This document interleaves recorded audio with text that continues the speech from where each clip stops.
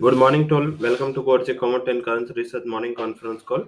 आज दो सी पे बड़ा कारोबार है, बड़ा न्यूज है। एक तो क्रूड में क्यों है, क्योंकि क्रूड में देखे तो लगातार कच्चे तेल पे जो प्राइसेस है वो काफी बढ़ रहे हैं। पर्टिकुलर इसमें दो बड़े इश्यू है, जैसे हमने इक्विटी कॉन्फ्रेंस में भी हाईलाइट किए। एक तो जो खाड़ी देशों में तनाव चल रहा है वो सबसे बड़ा इश्यू है, एंड जिस हिसाब से कच्चा तेल लगातार बढ़ रहा है। और अभी अभी तक की हिस्ट्री रही है, जब तक जब जब ऑयल क्राइसिस हुए तब तक कोई वॉर के इंडिकेशन तुरंत ही बन जाते हैं। तो ये एक है। सेकंड जो फैक्टर है वो है रशिया एंड यूक्रेन के बिटवीन जो तनाव है।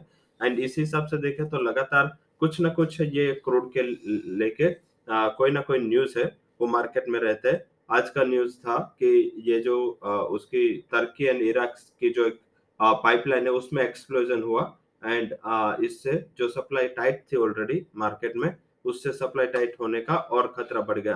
तो कुछ जो प्राइसेस चल रहा है, प्राइसेस को आर्टिफिशियली ऊपर रखने के लिए कुछ ना कुछ डेवलपमेंट हो रहा है ग्लोबली। तो शायद क्रूड पे ज्यादा फोकस करना है, एंड प्राइस को नीचे रखने के डेवलपमेंट हो रहे हैं इंडिया में। कॉटन के प्राइसेस, कॉटन में फिर से मार्जिन बढ़ा दिया। वैसे देखे तो लगातार हमने आगे भी हाईलाइट किया है। एंड जब भी कोई क्लाइंट का लॉन्ग साइड के लिए कॉल आया या कुछ भी आया, तब हमने बोला था कि इसमें दो रिस्क है। पहला तेजी में, वो रिस्क पहला है मार्जिन एक्शन। सेकंड रिस्क है कि अगर इंपोर्ट ड्यूटी पे कुछ चेंजेस आते या इंपोर्ट ड्यूटी को नेगेटिव कर देते या जीरो पे रख देते, तो आई थिंक तुरंत ही एक प्रेशर आएगा मार्केट पे। और यही हो रहा है, लगातार ऐसे एक्शन लिए जा रहे हैं कि कॉटन के प्राइसेस है उसमें थोड़ा टॉन है वो नरम बना रहा है, और इस हिसाब से मार्जिन एक्शन आया।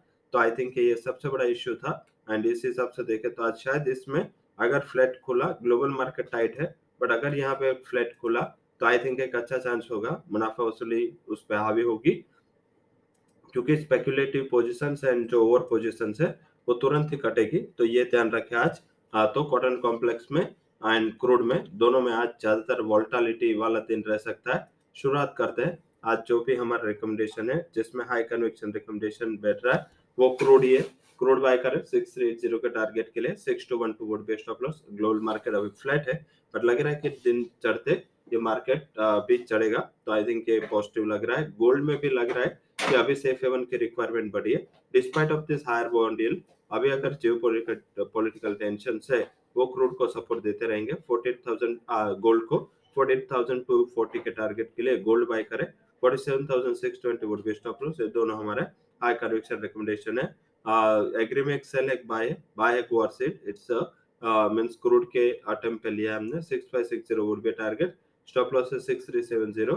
एंड सामने शॉर्ट करना है आपको कपास 2000 के टारगेट के लिए। 2060 would be stop loss. So that's all recommendations from towards the commodity research. Currency research की बात करते हैं। करेंसी में जो हमें लग रहा है आज क्या करें, यूरो में सेल करें 85.18 के करीब। क्योंकि ये जो लेवल है वो इम्पोर्टेंट रेजिस्टेंस है। कल हमने बाय दिया था, अच्छी तरह वो चला भी था, बट शायद लग रहा है कि फिर से एक मुनाफा वसूली का प्रेशर आपको शायद इसमें देखने को मिले। एंड टारगेट आप से 84.60 करीब रख सकते हैं। स्टॉप लॉस लगा 85.42 का।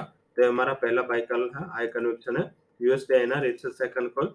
जिस हिसाब से क्रूड बढ़ रहा है, आई थिंक इंडिया जैसे इमर्जिंग बास्केट के लिए एक नेगेटिव डेवलपमेंट है। एंड जब भी क्रूड बढ़ रहा है हमारे इंपोर्ट बिल पे उस पर प्रेशर आता है, और इस हिसाब से यूएसडी आईएनआर बाय करें।